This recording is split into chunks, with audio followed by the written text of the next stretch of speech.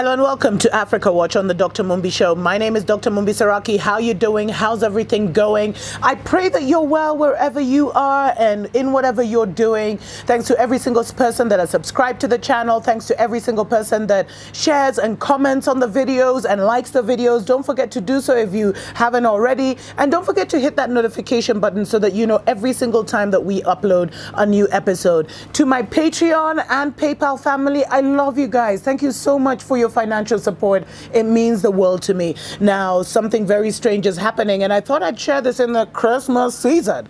China has decided to rewrite the Bible. Now, I don't know if you've been noticing, over the last year, there's been a violent crackdown on Christianity across China. Now, in China, there's about 100 million Christians, which is more than the members of the Communist Party. And so there's always a fear, because as much as the Bible has been tampered with, it has still been used a lot across the world as a liberation theology, as a liberation thesis, as a liberation doctrine. And so China has now decided that they want to crack down on Christianity. So over the last year, we've seen a lot of churches in China getting closed down, to the point where a lot of people now have underground churches, which means churches in their basement, churches in their apartments where friends come over and they share the scriptures and they share the word. But now, after we saw, like in the last month, a lot of 3 major churches were closed down. The third church, actually since September, the biggest ones that were still kind of out there in the public, there was one called Zion Church in Beijing that was closed down. Then there was another one called Early Rain Covenant Church in Chengdu that was shut down. And then recently, a church in Ronguli was shut down. And what happens is that not only is the church shut down, but they confiscate all the Bibles, all the hymn books and everything. And now the Chinese government has actually released a statement that they will be rewriting the Bible. It's a 5-year plan to make Christianity more compatible with socialism. And yeah, they're going to be rewriting the Bible. Can you imagine? But you know what? China actually gets it. When I saw this, I was just like, why aren't we, as the true inheritors of the Bible, as the one, that's our book, why aren't African nations rewriting the Bible? Why aren't African churches, African indigenous churches rewriting the Bible? First of all, changing the fact, changing the color of Yeshua from white to black, just that alone, and letting our people know that we are the ones who are the lost tribes, that the lost tribes are in Africa and dispersed across the world. So as much as I looked at China but I was also like, you know what? They know what's up, because, religion, not so much the scriptures and the good book, but religion has been used as a weapon by the white supremacists to enslave people spiritually, to the point where they didn't even have to have machine guns. They didn't even have to have an army present, although they do in Africa. There's armies in every single nation. Some have 2 or 3. Like here in Kenya, we have the British and we have the American, and I'm sure we're going to be getting the Chinese soon, But anyway, those are stories for other days. But if we look, the brainwashing that happens from the way the scriptures are written, the fact that it creates this white superiority complex, because they gave the Most High a color, although we know, he's melanin. I mean, black. He's black. Let's just keep it like that. Yeshua was this color. But anyway, the fact that they did that actually helped them to conquer the world, because they sent their missionaries everywhere to kind of change the culture, to shift the culture of every indigenous tribe to be the culture of their religion. And it's right now we are existing literally in the new world order, which is the order of one world religion. When you look at how Christianity has shaped the philosophy and political and social culture of the nations of the world.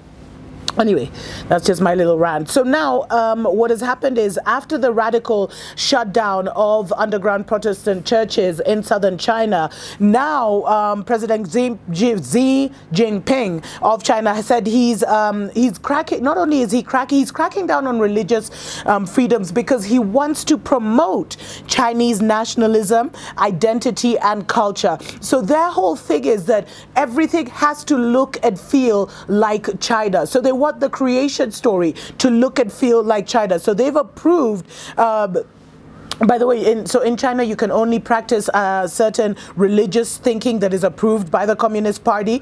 The state also approves certain Protestant churches. Others fall out of the system. And basically, their whole thing is that they want to, they want to bring religion under the Communist Party. And they want to make the Bible characters have more of a Chinese feel. So they're going to add, like to the Old Testament, they're actually going to add some Confucius scriptures. And yeah, they're going to retranslate the Bible's Old Testament with some Buddhist scripture as well, and Confucius teachings. And they're going to add a whole new commentary to the New Testament. What? Yo, you gotta respect China, man. They ain't playing. I'll be sharing more about the steps they'll be taking in the next 5 years right after this. Oh, come, Emmanuel,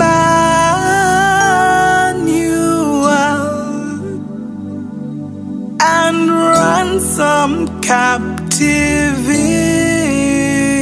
Israel.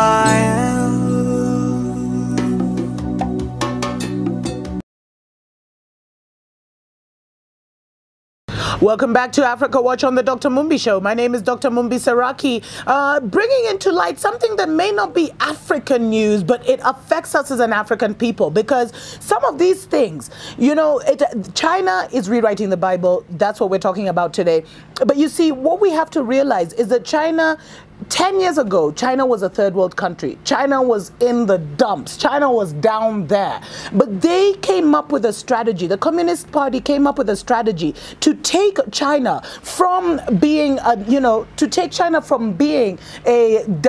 third world poor country to one of the superpowers of the world. And we can see it systematically. What they've done is, they've started giving trade. They've basically followed the blueprint of the white supremacists and the colonizer, and they've created a whole neo-colonial system globally, not just in Africa. I've cried about it. I've cried about what's happening in Africa on this channel so much, but also in Europe. I'm hearing also in the Caribbean. I was told also in the US, things like people say New York is gone, LA is gone to the Chinese. Now, another move we've seen is that they're systematically spreading their language. So there's Confucius, schools across the world. A lot of African nations are actually going to be adopting the Chinese language in their curriculum. In fact, Uganda recently announced that from 2019, Chinese will be taught from primary school standard 1 all the way up to university. So that's a second move. And now